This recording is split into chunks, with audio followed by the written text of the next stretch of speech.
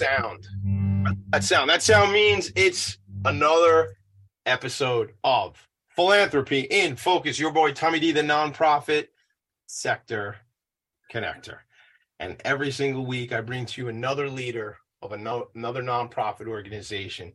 And we do several things. We get to meet the leader, we get to learn about the organization, and then I help the leader tell their story and amplify their message. And if you know anything about your boy, I had a friend of mine listen to this show last week and he goes, your boy Tommy D, your boy Tommy D. Yes, your boy Tommy D. If you know anything about me, you know how important the nonprofit sector is to me. You know how important the nonprofit sector is to us in community and in our society. And nonprofits change our world, as I say it, only every moment of every hour of every day. And that's who's on the front lines. That's who's delivering the services. It isn't just a leader. And I know my guest, Steve Chasman, is going to tell me it's not about me, Tommy D, only. It's about my team. I understand that. But I only have a small attic, and I do the show from the attic. And I don't have a lot of room to have the whole team in the attic. I can only have the leader in the attic. And if you don't get the joke by now, for 3 years now, I've been up in the attic, and that's where Philanthropy and Focus started. So I go up from the kitchen 2 flights up to my attic, and I do this show, Philanthropy and Focus, every single Friday morning. I bring you another edition, another leader of another nonprofit organization. I'm fired up. I'm passionate. But I will tell you this. Earlier in the week, I spoke to today's guest, and I couldn't believe how fired up he was. And then I got even more fired up in that conversation. I was like, Steve, there's going to be a lot of energy on the program today, and I know that there is. Before we get into the program, before we get into today's conversation, I just want to say I decided this year in collaboration with our agency, Vanguard Benefits, that each month we will feature a nonprofit relevant to an awareness month, to a designation, to a month that we reflect upon, or rather to a focus that we reflect upon. And this month it's around alcoholism and alcohol abuse and alcohol dependency. So you'll see us doing the show today here on Philanthropy and Focus, but you're going to see a lot out there on social media about Vanguard Benefits and how employers, because we do employee benefits, but how employers and how carriers, health insurance carriers, really treat these challenges when it comes to individuals that are going through these sort of challenges and obstacles in their lives. So more to come on all that. Follow us, Vanguard Benefits, on LinkedIn, on Facebook, and always follow Tommy D on Instagram, on Facebook, on LinkedIn. But follow me, TommyD.NYC on Instagram, especially because we're putting a lot of cool stuff out there. All right, without further ado, Steve Chasman, LCSW, CASAC, former clinical director of LICAD and the now executive director of LICAD. What's LICAD, Tommy D, you might say? Well, it's the Long Island Council on Alcoholism and Drug Dependence. Steve, good morning. How are you? What's going on? Good morning, Tommy. I really appreciate you hosting us on the show. And today's about LICAD, but hosting a show that really focuses on not-for-profits, because, for over 100 years, not-for-profit, mission-driven agencies have been helping millions of Americans every year. And I think in a post-COVID world, certainly at the height of substance use, mental health pandemic, nonprofits are community more than welcome to that. And I've learned as I get older to take the gratitude and appreciation as it's given. So I do say I acknowledge the importance of what I'm doing here. So thank you for recognizing it and for saying that. I believe it's critically important that we shine a light on the nonprofit sector, and that's what I'm doing in a little part. The Long Island Imagine Awards comes up in 2 weeks. I was on a call just earlier this week about the Imagine Awards, and that's a lot of what I do. I think some of it has rubbed off from Ken Cerini, who founded the Imagine Awards here on Long Island, to really have that focus on the sector. So thanks for bringing it up, and thanks for acknowledging it. So I just share this, and I've shared this on the show before, and I think it's only appropriate. 13 years ago, almost, in September will be 13 years. September 21st, 2010 was the last time I had a drink of alcohol. And I was 32 years old at the time. Thank you. I appreciate it. And I say that, because it is a big accomplishment, but I say that to be somewhat inspirational for people. You know what? That ain't the easiest thing to do, that's for sure. And it is a one day at a time situation. So I would share that just out to the masses. You know what? I was concerned, would I still be Tommy D if I stopped drinking? Because I had roped a lot of that into that part of my life. But I think, everybody would agree I'm still Tommy D. So I think it's important to acknowledge that, because I know it's a big part of what we're going to talk about today, not about me, but just about that one day at a time. I mean, even when I said to you the other day, Steve, I said, I have a colleague who we're in business together, and he said his son is now, he's not drinking now. And I kind of did a check-in. How's your son doing? He goes, you know how it is, Tommy D, one day at a time. And I certainly do know how it is. So we're going to leave that there, because it's not to be self-serving. It's really just to make an awareness that, there are many of us who are in the battles fighting on a regular basis, from whether it be on a mental health side of things, or certainly from the addiction piece. So let's leave that there. Steve, let's dive into this conversation. I really want to get to know you. I want to get to know the organization. I want to talk about impact, what the organization's done. And then ultimately, as I said to you, how do we help? How can we help? And I think some of that might be around, hey, Tommy D, you know what? Not enough people know about the great work that we've been doing for the last 66 years. So that's the kind of stuff I want to talk about. So if it's okay with you, start us off. I know you've been in the social work for a long time yourself. Tell us that story, if you could. Well, before we get to me and LICAD here, I want to commend you for for self-identifying as someone in recovery. There are 30 million Americans living in long-term sustained recovery from what is a bona fide psychiatric condition called substance use disorder. Unfortunately, in the addictive climate of our times, where 2021 and 2022 were the most tragic years in American history for substance-related fatality, whether it was opioid or fentanyl overdose, whether it was alcohol-related fatality. Alcohol remains the most lethal drug in America, but as we support people in recovery, and that's what LICAD's mission has been, individuals and family getting on the road to recover their health and their physical and vocational and financial wellness, the miracle of recovery becomes null and void if you die of a fatal overdose. And right now, even though we were founded in 1956, there was no such word as fentanyl back then. Right. I've been around the drug scene my whole life. I'm a Long Islander. I lived in, Lower Manhattan a lot of years, and I'll segue, but, I've been around drugs my whole life. And I don't say that as a judgment. They're just, unfortunately, always been an intricate part of American history. So we need to acknowledge what it is. But fentanyl, xylazine, better known as Trank today, there are drugs out there that have infiltrated the drug supply that is not killing long-term substance users. It's one and done. It's one pill can kill. And that puts a whole generation of young Americans, adolescents, and young adults at risk. And according to the Centers for Disease Control 2022, not 5 years ago, not 10, last year was the most tragic year in American history for substance-related fatality. So LICAD, founded in 1956, we certainly have our work cut out for us. So, again, I commend you for, it is time to stand up and be counted, that there is a stigma that has always revolved around alcohol or substance-related dependence, and we need to remove that stigma. People are sick with diabetes, people are sick with heart disease, people are sick with depression. We need to provide the same attention and resources to people with substance use disorders. And I understand the root of the stigma. The root of the stigma is people do it to themselves. Right. Yeah, you know what? All human beings do it to themselves. And that's because we're all fallible. Yeah. Ask the EMT that walks into a house, there's a pack of Marlboros and a T-bone steak. If he's having heart disease, do they question his ethics because he has heart disease? We're all human beings. We're all fallible. And this takes me back to the roots of my social work. And as you said, I've been in human service for over 30 years. Without self-identifying too much, I'm north of 50 years old. I went to college in Lower Manhattan in the late 80s, early 90s, and there was another public health crisis that was raging, and it was called HIV and AIDS. And listen, because of sex or substance use, people wanted to blame other people for transmitting this virus too, and it wasn't treated as a public health issue.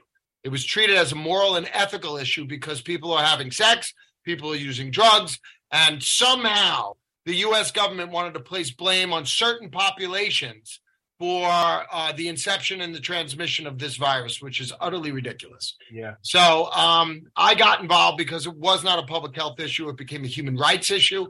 And I think a lot of the stigma that surrounded HIV and AIDS then, and was so grateful in 1996, protease inhibitors came out, that pandemic got better to the point where for a lot of people, HIV and AIDS is a chronic illness being treated.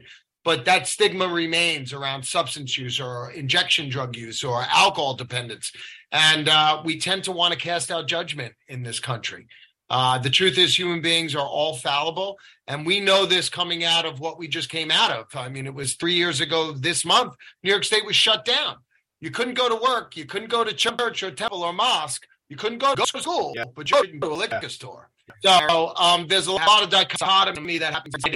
I think for 50 years, and I'll stop after this, Tom, I think we've been trying to incarcerate our way out of the substance use issue. The jails have never been never before been afflicted use, and some changes long overdue on how we address illness as an individual, family, and societal disease. Wow. I mean, listen, thank you for just, you're direct, you're candid, and I appreciate that because this is the conversation we need to have about these topics. And I think very, very often the mental health conversation is not very often. Historically, the stigma is there when it comes to mental health, as the stigma is there as we're talking about addiction, and when we talk about this substance use disorder, I think in terms of, it wasn't treated as a disease. It wasn't treated as a disorder. It was treated as to look at this, I'm not even going to use this vernacular about how they would refer to the guy on the street who's inebriated and just laying on the street or whatever.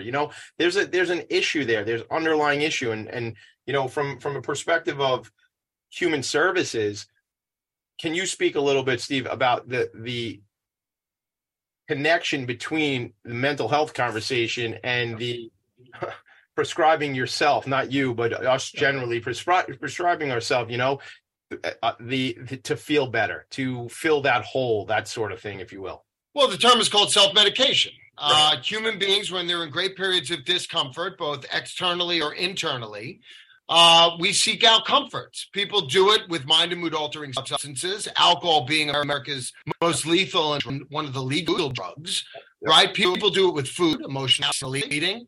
People do it with sex and acting. People do it seeing also people respond to their emotional, we see in Tennessee or in yesterday, behaviors. The truth is, I'm not correcting Tom, but let me be absolutely clear. Steve Chasman doesn't say so. There's a book in my field as a clinical social worker or psychiatry or psychology called the Diagnostic Statistical Manual of Mental Disorders. It's on my shelf right here. Yep. We're in the 5th edition. It's put out by the American Psychiatric Association. Everything that afflicts the human mind is in there, from depression to general anxiety disorder to post-traumatic stress. There's a whole chapter on substance-related disorders. So why do I say this? The person running down Sunrise Highway or Merrick Road or Montauk Highway or Veterans Highway at 4 a.m. in their underwear to sell stolen laptop computers for their drug of choice is not in their his or her state of mind. They're in the throes of a psychiatric illness, and like all illnesses, from diabetes to heart disease, get progressively worse left untreated. LICAD's mission is to engage individuals and families and help them get to a road where treatment is possible, whether you have resources or not. And we know healthcare in America has its own challenges. Mm-hmm. Our job is to overcome those challenges. If you're sick in America, we believe spiritually, professionally, you have the right to get well. If you're sick in America, LICAD believes you have the right to get well. That's a basic human right. I agree 100%. And I've said, kind of in as a, just to give people a visual, if I leave the attic after Steve and I have this conversation and I trip and I break my arm and I go to the urgent care and they say, you know what, Tommy D, you should really go over to Northwell and get yourself checked out, go to the ED, go to the emergency department, whatever it is. Somebody might give me a hard time and say, Tommy D, watch how you walk down the stairs, or maybe you shouldn't leave so much on the stairs of the attic. But I'm not going to be shamed for the fact that I have a broken arm and I'm seeking medical care and medical attention. We have treated the psychiatric condition and these conversations around mental health. I like the word mental health more than mental illness, and maybe I agree with you. But I feel like maybe some people might think I'm whitewashing the fence, and but I like it better because it's about mental health. It's about being better, getting better, and servicing folks with what they need. But why, Steve? And this is more like, I'm just throwing this out there as a question, but like, why historically do we not have this conversation around someone's having trouble mentally? We fix them, we help them, maybe not fix, support them, we give them what they need. I feel like I'm up on my soapbox. You know why, folks? Because I freaking am, because I'm tired of the fact that this is a thing where we have to have stigma around this. I fight my own demons, my own battles every single day. I think we all do. And I think the more we call it out, and that's why I come up on here and tell you I don't drink anymore. That's why I tell you I got the ADHD. That's why I tell you I fight these demons myself. Because I think if I tell you that, then we know we all do. And it's something we need to support each other. Steve, anything before we go to a quick break on that stuff? Listen, we've never dealt with mental health well in America at all. In fact, we could talk about this after the break. Yeah. Long Island, you're standing in the epicenter for the last 100 years of what mental health was. Pilgrim State Hospital, Kings Park, Central Islip. If you were sick in the metropolitan area with a disease of mind, and psychology is a new science, you were transported to Pilgrim State Hospital, you were signed in, and you spent the rest of your natural born days under very little care of 9 psychiatrists for 200,000 people. So we are first revolutionizing how, as a society, we can address, treat, and support people with, as you said, mental health issues. Yeah. And you know what I think is a big thing, and we are going to go to a quick break, but what I think is a big thing for us too is as the quote unquote celebrities, the people who are on the big screens, the people who are in the Olympics, Simone Biles, when she stepped down because she was having a mental health challenge there, when these people pointed out to us, I think, if I'm not mistaken, Michael Phelps has come out, the swimmer, the Olympic swimmer, and said, we know he uses marijuana, and he said he's used that and it helps him dealing with his own battles. And Mr. Phelps, if you're listening, I apologize if I'm getting any of this incorrect. But the point of shining a light on this is it takes us to have this conversation. It's got to be in the day-to-day vernacular. It's got to be what we're talking about. And that's a lot of what Philanthropy in Focus is about. And talk about a focus. We're going to focus on going to a quick commercial break and come right back. LICAD, Tommy D, Philanthropy in Focus, Steve Chapman, right back. Are you a business owner? Do you want to be a business owner? Do you work with business owners? Hi, I'm Stephen Fry, your small and medium-sized business or SMB guy, and I'm the host of the new show, Always Friday. While I love to have fun on my show, we take those Friday feelings of freedom and clarity to discuss popular topics in the minds of SMEs today. Please join me and my various special guests on Friday at 11 a.m. on talkradio.nyc. Are you a conscious co-creator? Are you on a quest to elevate American consciousness?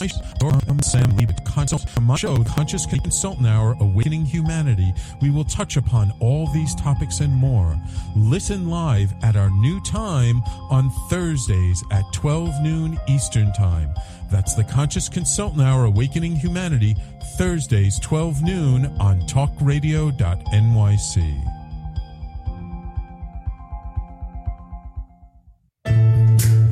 Are you on edge? Hey, we live in challenging, edgy times, so let's lean in.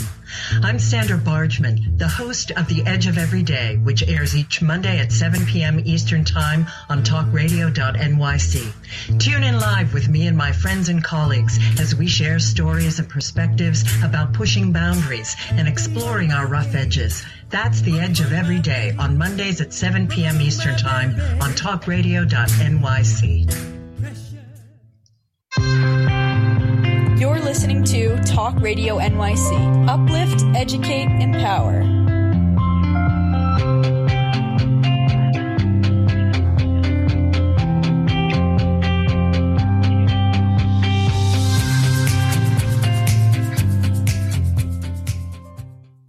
Nonprofits need connections to move in good directions.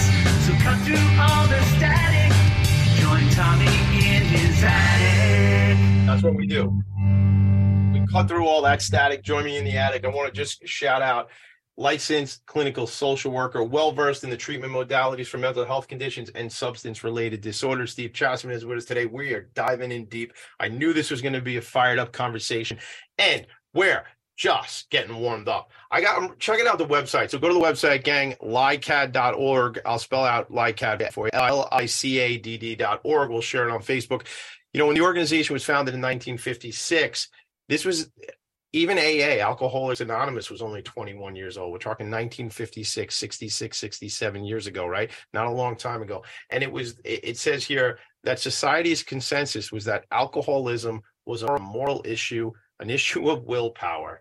and not a treatable disease. So if you define something one way, well, then the treatment or lack of treatment is for that thing that you've defined it. But as we evolve and we do consider addiction in the DSM, shout out to DSM again, Steve. What is it?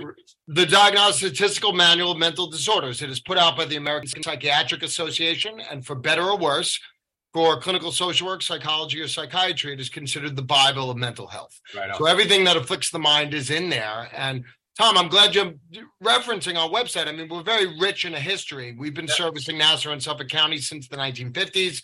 And in our mission statement, we talk about the addictive climate of our time. So, you know, this is not the first narcotic pandemic we've seen. There was one in the 70s to a heroin crisis. There was one in the 50s and 60s. This is not the first cocaine or amphetamine crisis we've seen. There was a cocaine epidemic in the early 70s, in the late 70s, of course, the crack epidemic in the 80s. So LICAT is able to remain, and this is, you know, you talk about philanthropy. Although we do get some government support as a not-for-profit, it is the wisdom of the board of directors and the staff and this executive director. We don't want to be too contingent on government money. You know why? Because the addictive climate of our times changes. And we don't like, and I'll say this as transparent as I can, we don't like the government telling us what to do. Yeah. Because the government historically has not been kind to substance users. Their way of dealing with the disease of substance use disorder has been to incarcerate. Yeah. So it has been the methodology of LICAT for 67 years to raise most of our money privately. This is exhibited 11 years ago when we saw the onset of this opioid crisis. We went into the city and we got trained in a drug called naloxone, which brings people out of near fatal overdose. Back then in 2009, it was an intramuscular injection. I'm going to say this the only way I know how. We brought it to Long Island. It took a lot of crap for it. Yeah. You're giving needles to who? We're trying to prevent fatal overdose. And we stood in front of the tide in trying to implement harm reduction strategies. Cut to last year, there were 1,500 lives saved. And every police officer in Nassau and Suffolk County carries naloxone.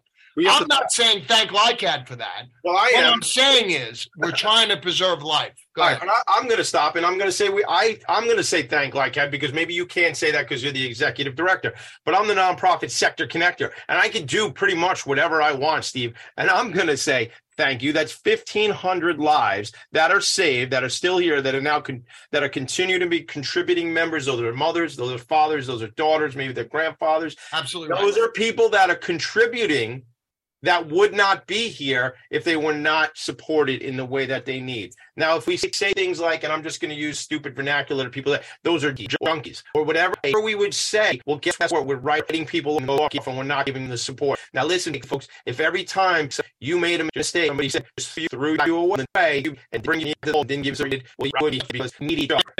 6 years ago, when we saw this onset of the national drug high, to sell out mortality, but we had some Exhibit A's right here on Long Island where working class kids in the summer, right? They bought some cocaine after work. It was laced with fentanyl, and all 6 of them passed away here right on Long Island 2 summers ago. Yep. So America's in a weird place where you're buying cocaine, but you die of an opioid analog.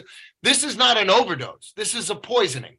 So 6 years ago and there's a difference. Yeah. If I buy Xanax. Tell me about that. Let's break that apart for people because again, you and I are just like, we're in this thing, we're talking about it, but let's break that out because for those who don't know, and I'm not saying like innocent bystander, but the casual person is going to go, that person died of an overdose. Well, had they just been, and let's not break apart the pieces here, but had it just been what they thought they were getting in their body, they're here. It was laced with some other garbage that, again, I almost feel like we're allowing for people to do certain things. So I feel like there's this tightrope that I'm walking down right now. Yes, I understand, but that's part of the stigma, which you and I know well. But the truth is, substance users are not actively suicidal. I'm a licensed clinician in New York State. If someone comes into my office and says, I'm depressed, I'm going to end my life, and I have a rope in the car, I'm a mandated reporter in New York State. The person, God forbid, taking a fatal overdose in some coffee shop's bathroom right now, God forbid, is not actively suicidal. They're ironically trying to feel better. But when we talk about fentanyl infiltrating the national drug supply, not just the heroin and the pressed pills, but if I'm buying a Xanax from a friend to try to alleviate my anxiety, and I die of a fentanyl overdose, that is not done for. That is not me taking too much drug. Because there was something in my life. So it is great relief to know that I've been working in substance use for 30 years. Substance users, for the most part, are not actively trying to end their lives. Ironically, they're trying to feel better. Right. Remember, opioids were created for pain, not just physical pain, but what else do they anesthetize? Emotional pain. So ICAD, in the onset of the fentanyl crisis, we called and we ordered 10,000 fentanyl test strips that we started distributing to active users. And we took a lot of crap for that too. Why? Because we're trying to preserve life. Right, but the other counter argument, so just so we can, not that they're right, but the counter argument is, I guess, well, okay, LICAD, now you're enabling drug use, right? Like that would be where somebody could argue against what you're doing, right? You and I are in the know, so now so let's say somebody is going to use another substance, they have it's a test strip. You said they're now testing to make sure whatever they have does not have fentanyl in it. That's the point, right? That's the perspective from where you're coming from. So it's not an enabling thing, it's a protection thing. And enabling is a key word because we're not enabling. Enabling would mean we're fostering their substance use. It's like in the 80s. It's like all over again. Like people shouldn't be having sex that way. Right. That has nothing to do with public health. Right. But people are having sex that way. People are using drugs. And we need to treat this void of moral and ethical judgment as the public health crisis it is. Do you know what 107,000 Americans overdosing or being poisoned in the last 12 months is? That's a jumbo jetliner of 300 passengers crashing every day for 365 days. Do the math on that. So could you imagine if 600 Americans, 2 plane crashes in 2 days, they would ground every plane and say, we got a problem with the airlines, people. Right. But no, it's amazing we've done so little so far. But these are because, and maybe why so little has been done, because they're on the outliers. They were, the story could be told they're users or whatever the case may be, when, to your point, these people were poisoned. Right? Yes, of course. That's a great relief to family too. When he was trying to buy Xanax, but he was poisoned by fentanyl. Yeah. It's a relief, not that their family passed, but that they weren't actively trying to end their life. This is the great tragedy of it all. This is the public health poisoning crisis that the DEA, that LICAD, that Nassau and Suffolk County Police are trying to stop, and we have partnerships with all. And it's a tragic day. And listen, when we talk about we all do it to ourselves. I mean, you're dealing with pediatric diabetes. We don't shut down McDonald's, right. Everyone gets to make their own choice. By the way, they're talking about public health crises, but they legalized another widely abused substance in marijuana. Yeah. They know gambling is a very difficult obsession and compulsion, but online gambling was expanded in New York State. So, let's not count on our government for great support. No. And again, listen, let's do this. I mean, why do they do these things? Because the lobbying bodies, I talked about that one sec, but the lobbying bodies, and you know what? Look, I got to be honest, man. I'm going to just go up there on my soapbox again. Here it goes. But this gambling situation, having grown up in the bar and restaurant business, really the bar business, to be honest with you, I was 16, 17, 18 years old. By the time I was 18 years old, I was tending bar 4 nights a week at 2 different places, right? I've seen much of it, all right? But the gambling, again, go to your DSM, go to your book, go to in there. It's part of it. It's another thing, man. So and you talk about, I don't know if we get into the legalization because you just brought up the marijuana thing, but at the end of the day, what always got me, the funny thing was that alcohol is legal while that particular substance, cannabis, is not legal, and alcohol causes so many problems. I'm not going to sit here and debate marijuana versus alcohol, but I will say this. I've seen the tragedy that alcohol does to a life and a family. And if I could say, Tom, it is the most lethal drug in America year after year. 107,000 opioid poisonings, 152,000 in the same year alcohol-related fatalities. Yeah. Plus, let us not escape the dialogue. Yeah. You know who the most culpable institutions were in America over the last 15 years when you pit public health against monetary gain? U.S. pharmaceutical companies. Oh. Who flooded our markets and conned the medical community into thinking that oxycodone didn't have high addictive properties. Yeah. And they knew This is why the settlements in the billions now around the country, after 20 years of posting record profits, they strung the whole country out. And no one went to jail. And people said that they got not before they hit against moderate gain. We're lesson with gambling. We're learning it with the legalization and commercialization of marijuana. We've learned it with the liquor industry. So, listen, we don't judge American society, but give us a chance and give us resources to help people that lose their way through these mental health diagnoses to find their way home.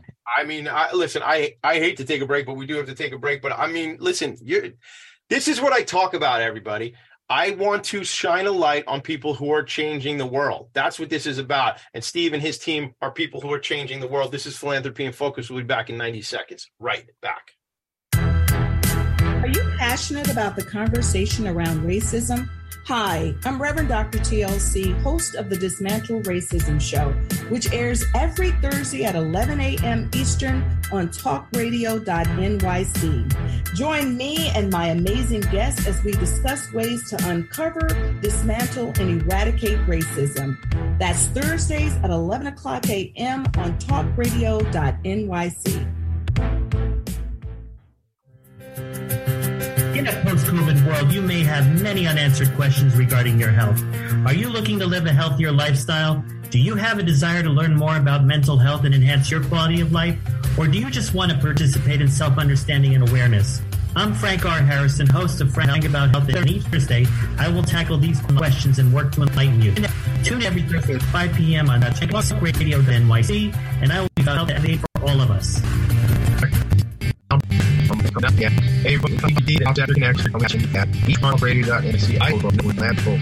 Nonprofits impact us each and every day, and it's my focus to help them amplify their message and tell their story.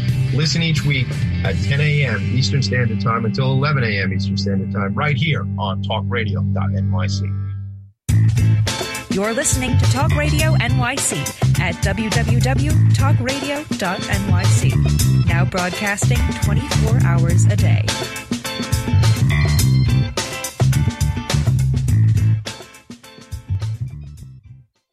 Nonprofits need connections to move in good directions. So cut through all the static. Join Tommy in his attic. Welcome back to the show. I was wondering if I was going to sing today. Well, I have to find the quote because here it is. Margaret Mead. Never doubt that a small group of thoughtful, committed citizens can change the world. Indeed, it's the only thing that ever has. So you know what? In a world where there's a tsunami of big pharma and big tobacco and big alcohol and big cannabis and this whole thing, in your communities, there are people that are here to support you and are here to give you that we talked about this, Steve, just the other day, but you know, when you're looking down at somebody, you should be looking down. You said to pull them up. Isn't that how you said that to me yesterday? Yeah, listen, we're truly a judgment-free zone. Again, human beings, I mean, we're all trying to navigate our way through really challenging times. I'm sure every generation says that, but you know, the digital and technological revolution coming out of COVID, unprecedented state shutdown, economic challenges, wars in Europe, inflation. I mean, there's a reason for all of us to feel some kind of anxiety. And if we don't know what healthy coping strategies are, meaning how to self-soothe without pills and powders and potions, drugs seem like a viable option. They've always been there. And now you're talking about a pharmaceutical grade that has infiltrated. You know, I'll be honest with you, Tom, and I think you and I know this. We're not going to beat this on supply. When you have labs functioning in full view, making fentanyl analogs in China and Southeast Asia, being bought by cartels all over the country, with JFK Airport and the southern border, and that's not a political statement. Here's the answer. Americans consume 80% of the world's narcotics. We need to beat this on supply. That this generation of young people need to have introduced to them healthier coping strategies so drugs don't become a viable option. Which is why LICAT is in 109 schools from Montauk to Elmont, which is why we do evidence-based prevention in these schools, which is why we're teaching students and parents and faculty on how to address this with healthy communication skills and coping strategies. And of course, for those who are drowning in the river of substance use, LICAD's job always has been to help them get out of the river, get them to detox as inpatients and outpatients, and begin with their family, with support on the road to recovery, a path you know well, sir. Yeah, I do, and I appreciate you bringing it up. So let's talk more about the piece in schools. Yeah, let's get to these folks when they're young. Let's talk to them. Because life is going to be Jake and roses, as an old friend of mine used to say. It's not going to be all, rainbows and sunny days. So there are going to be tough times. But how do we empower these young people with alternatives and what they should be doing? Whether it be meditation or some other form of mindfulness or different things like that. I certainly meditate, and I will know that. I tell you this: the days I do it, I feel better than the days I don't do it. And sometimes you gotta some of my coaches and therapists and people I spend time with, I sometimes just have to walk away from wherever I'm at, whatever that situation is. Sometimes it's standing at this desk. Sometimes it's in a meeting, whatever it is. I got to self-preserve. I got to get away, and I got to just go chill out. Maybe it's a walk, maybe it's exercise, whatever it is for you. But Steve, that's when so let's talk about that. Let's talk a little more in depth, if we could, about the programs in the schools, and then some of the other programs, like what is, for lack of a better way of saying it, the menu of services that somebody can get through and from LICAD. Yeah. Well, there's a lot there. So in schools from kindergarten through 12th grade, we have contracts and agreements with 109 schools. Now, obviously, kindergarten through 7th grade, it's not the drug talk. No. It's teaching what sadness is, what happiness is, what fear is, and being able to communicate that. We're also fostering, by junior high school, this, if I'm not saying you per se, but, if you talk about 12 steps or you talk about the Constitution of the United States, the first word of the first step of the preamble of the Constitution is we. I think in the age of social media, it's all about the selfie. It's about I, me, and my. What we've lost is the ability to think of us, we, and them. If you want to build self-esteem, you do esteemable acts.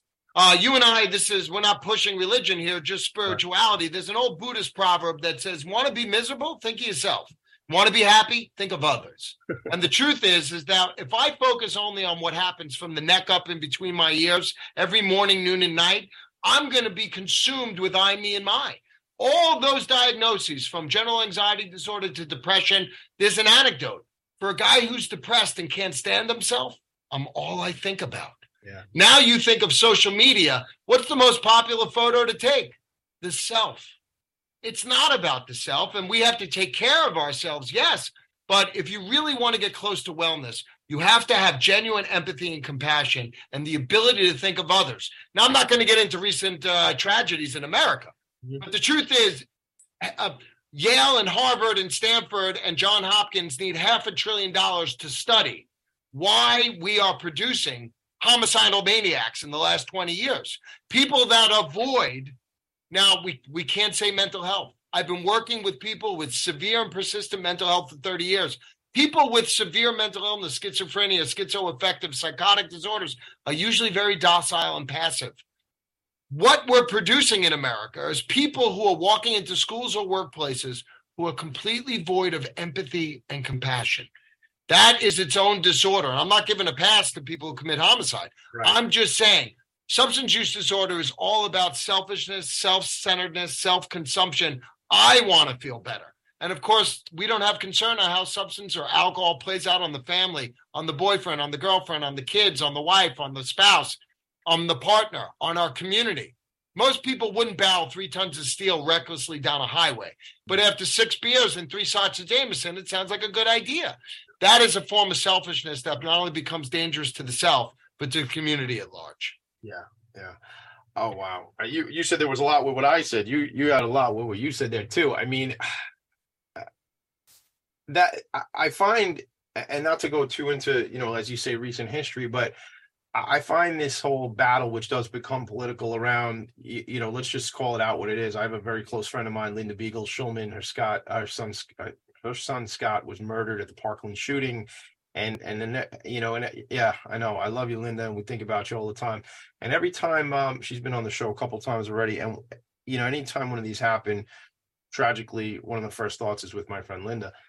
And I just, it becomes this battle, right? See, where it's like, well, we got to take the guns away. No, it's not the guns. It's the people who have mental health issues. And to your point, like, we have to parse this stuff out. We're talking about individuals who make these acts, right? I talked about this last week on the show. It's about individuals who do something. And if we must treat everybody as an individual, not go round them all up into one group of folks, right? Wouldn't you agree with that compared to what I think young people today don't feel you can have 1,000 followers on your social media and no one to connect with. There's not enough support for young people. The only difference in America, listen, I'm old enough to remember a tragic day in 1999 where 2 misguided youth walk into their high school in Colorado and start summarily executing. That was a tragic day in American history. Now it's a daily event. Crazy. Over the last 20, and listen, self-medication. Let's get back to substance use. That's the question. It's not what people use, alcohol, methamphetamine, cocaine, fentanyl, heroin. It's not what they use. If you want to get to causes and conditions, you have to look at etiology. Why are more Americans trying to self-medicate with the most powerful narcotics on the face of the planet at a rate we've never before seen? Could it be we're not adequately dealing with stress? Not dealing with depression, not dealing with anxiety, not dealing with social media or the onset of digital. So us being in schools, these aren't LICAT inceptions. We use best in evidence-based prevention models from K through 12 that teach communication skills and coping strategies and shutting or powering down through meditation or mindfulness. We treat fostering support and in having trust in your peers and being able to rely and build a support network. All of these are not only the precepts of 12-step programs, but it's just good community. I mean, listen, I'm in Westbury. We have offices in Nassau and Suffolk. 10 miles from here is Levittown, the first suburban community, the prototype, right? But this whole thing, the intentional community, is a bunch of malarkey. You got to need one another. And I think we tend to silo these days. Neighbors don't interact. There's not a bunch of community support. People are just trying to make their way through I, me, and my. And we're missing the us, we, and them part. I'm with you all the way. And I talked about the gambling, and that's a thing that I think is going to cause a lot of problem. Just the sheer fact that I can watch a game with my kid, let's go Mets, I'm watching the game, and my kid who's 12 will say to me, oh, look, if you go to DraftKings, you can get $500. And I know the way down the gambling. I've been, I was 18 years old at OTB and I was a bartender. I told you, Steve, I don't need to impress anybody. I've been down these roads, right? So I understand that's going to be a major problem for us. But these that you keep pointing out, these phones, that's going to be a tragedy. It is a tragedy because I'm raising 4 children, my wife and I, so I know what this is like, and I'm scared as hell. I got to be honest with you. And I want to plug into the programming you're talking about in the schools and the things, giving these young people alternatives. Because I will tell you, having somebody who is, as we discussed, who's no longer a drinker in recovery, sometimes it's difficult to find the things to take. Life can be very sharp, everybody. I know it. It is sharp. And sometimes the drug or the alcohol can kind of curve the edges. There's better ways to curve the edges than that sort of stuff. We understand you're looking to feel better. That's why we do these things, is because we just want to feel better. Well, I know. Go ahead. Go ahead. Yeah. I know we have to take a break, but listen, the epidemiology of all public health crises is the same, from COVID to HIV to substance use. You have to do education on prevention on the front end for those not yet infected or affected, right? Then for those who are afflicted with the illness at hand, in this case, we're talking about substance use disorder, they need to have immediate and to access to quality treatment on demand, all right? And then after, you need to support people so that they can remain in remission. Tom, you and I are friends. If I told you I had cancer, you would take me to the Upper East Side. I'd walk into Sloan Kettering. I would be greeted by a team of professionals. My insurance would cover me for years, and I'd be tracked. And if there was a remission or a relapse to active cancer, I would be re-engaged to ensure the preservation of my life and treatments. Right. That is not how we treat substance use disorders. We fight the insurance companies for adequate stays. We fight them for copays and for reimbursement. And we say, we'll send you to rehab once. But once you go to rehab, never bother this insurance company again if you ever show a symptom again. Yeah. That is not how diseases work. No. People don't get sick overnight, and they don't get better overnight. People get sick over time, and people get better over time. Right. With support. Yeah. But again, with support, you get better over time. Not with, hey, that was a 30-day program. Right. Come on. Walk it off, kid. That's not how it works. That is not. When we come back, we're going to do the last segment of the show. When we come back, Steve, I told you, this is how quick the show is going to go. We're going to run out of time before we run out of words. I always say it. We're keeping up. I want to hear about upcoming events, how we can support the organization, how we can get involved, right? Amen. Thank you. Back. Hey everybody, it's Tommy D, the nonprofit sector connector, coming at you from my attic. Each week here on talkradio.nyc, I host a program, Philanthropy in Focus. Nonprofits impact us each and every day, and it's my focus to help them amplify their message and tell their story. Listen each week at 10 a.m. Eastern Standard Time until 11 a.m. Eastern Standard Time right here on talkradio.nyc. In a post-COVID world, you may have many unanswered questions regarding your health. Are you looking to live a healthier lifestyle? Do you have a desire to learn more about mental health and enhance your quality of life? Or do you just want to participate in self-understanding and awareness? I'm Frank R. Harrison, host of Frank About Health, and each Thursday, I will tackle these questions and work to enlighten you. Tune in every Thursday at 5 p.m. on talkradio.nyc, and I will be Frank About Health to advocate for all of us. Are you a conscious co-creator? Are you on a quest to raise your vibration and your consciousness? I'm Sam Leibowitz, your conscious consultant, and on my show, The Conscious Consultant Hour, Awakening Humanity, we will touch upon all these topics and more. Listen live at our new time on Thursdays at 12 noon Eastern Time. That's The Conscious Consultant Hour, Awakening Humanity, Thursdays 12 noon on talkradio.nyc. You're listening to Talk Radio NYC at www.talkradio.nyc. Now broadcasting 24 hours a day.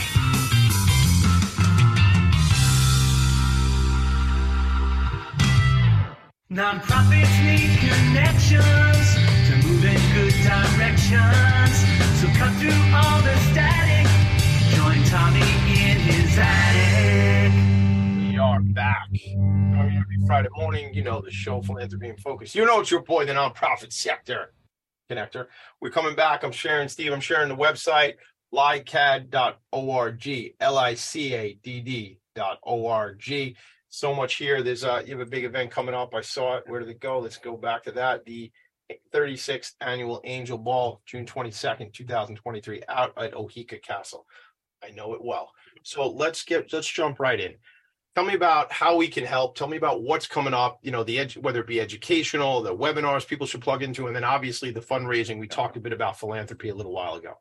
Well, I think most important is, and when we talk about us, we and them, is just getting involved. So if it's not our not-for-profit, you know, listen, this not-for-profit for 67 years has not just been staff or executive directors. It has been a conglomerate of men and women, many who stem from the self-help community, who have received help freely and now want to freely give it away.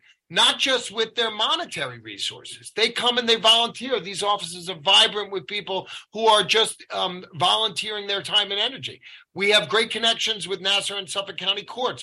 There are people who you would never know but are doing community service here, who complete their community service and want to stay involved. Mm-hmm. You know, there's an old not-for-profit joke that says, what's the greatest nation in the world? Donation. Donate your time, be involved. And again, you want to be consumed with self? Go ahead and stay home and think of yourself. There are many not-for-profits that you feature on your show, Tom. It doesn't have to be ours. But, you know, if you have some understanding of this disease, and the 12th step in that self 12 step says, haven't had a spiritual awakening, my primary purpose is to go out and help others. I've modified it a little, but the truth is we come in asking for help, and on the way out, we have to freely give away what was given to us. So LICAD raises most of its money privately so we can continue to be supple and address the addictive climate of our times, unfettered by government regulations or restrictions. Let me say this. We have great partners in county, state, and federal government. That's new for us in the last 10 or 15 years because everyone's on board, and this national public health crisis needs to be addressed from a multi-pronged approach. But we continue to raise most of our money privately. Yes, Ohika Castle. Shout out to our friend Gary Milius, who's a great supporter. Listen, the Lycatters have taken over the castle. You know, he allows us a night to raise money. We have 2 great golf outings that are coming up. And listen, this is no Shabbalamadigdon. We're at Maidstone in East Hampton, very coveted course. And this year in August, we're at Glen Oaks. Maidstone's in June. So By the way, the RBS tournament we do in August, this is our 43rd year. So we're the agency that built the golf outing because there's lots of ways to support the agency and be at really beautiful clubs and venues and enjoy yourself in the process. Yeah, it's a night out. It's a night out. Nothing wrong with that. Go to a party. Bring your checkbook. Bring your credit card. I don't even know if anybody has a checkbook. Bring your credit card. Yeah. But I'm on the website too. I see other things like this is the stuff that is I say exciting and interesting to me, and I want to plug into a lot of what you're doing, Steve. So shout out to Chris Kelly, who's over at the EAC Network, for making this connection. I said, Chris, I noticed that you're connected to Steve Chasman over at LICAT. He goes, Tommy, I got you, and he connected us. But listen, like some of the things I want to plug into: the risks of underage drinking and vaping. Tuesday, April 19, 2023. That's actually out. That's not a Zoom. That's at the Lynbrook Public Library. And then you talk about the fentanyl poisoning of our island on April 25th at 7 p.m. Listen, gang. Now, Tommy, we're doing that public forum. That's our third inception. We're partnering with the Drug Enforcement, the DEA. We're partnering with the U.S. Attorney. We're hosted by Supervisor Jen DeSena from North Hempstead.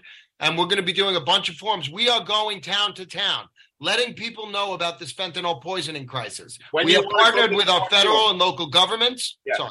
I'm inviting you right now on behalf of the North Shore of Long Island, the North Shore School District. I have no authority to do what I'm about to do, but I want you up here. If I got to pay for it in my neighborhood, you're going to do this because I have 4 children and I'm bringing through this school system.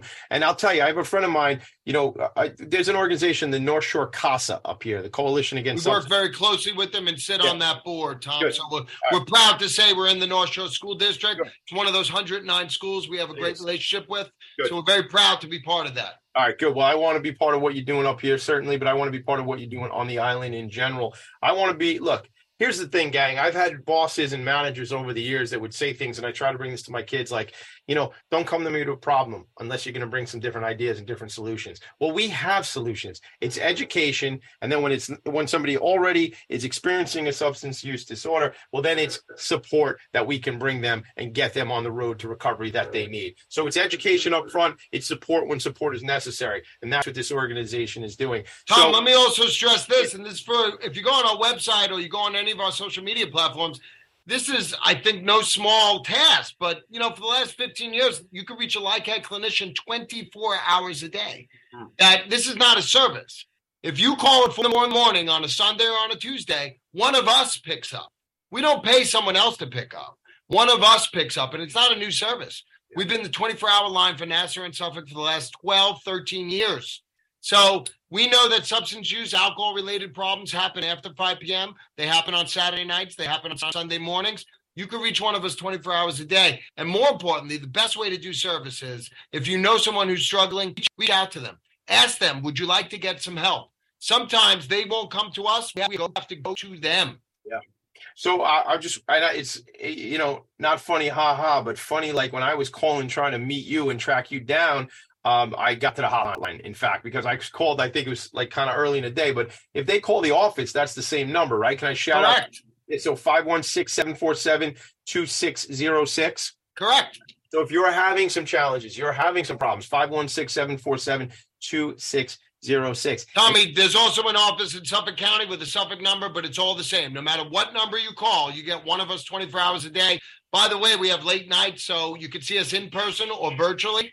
Really important. So you and I are old enough to remember when we only had one area code here on Long Island, but there's also 631-979-1700,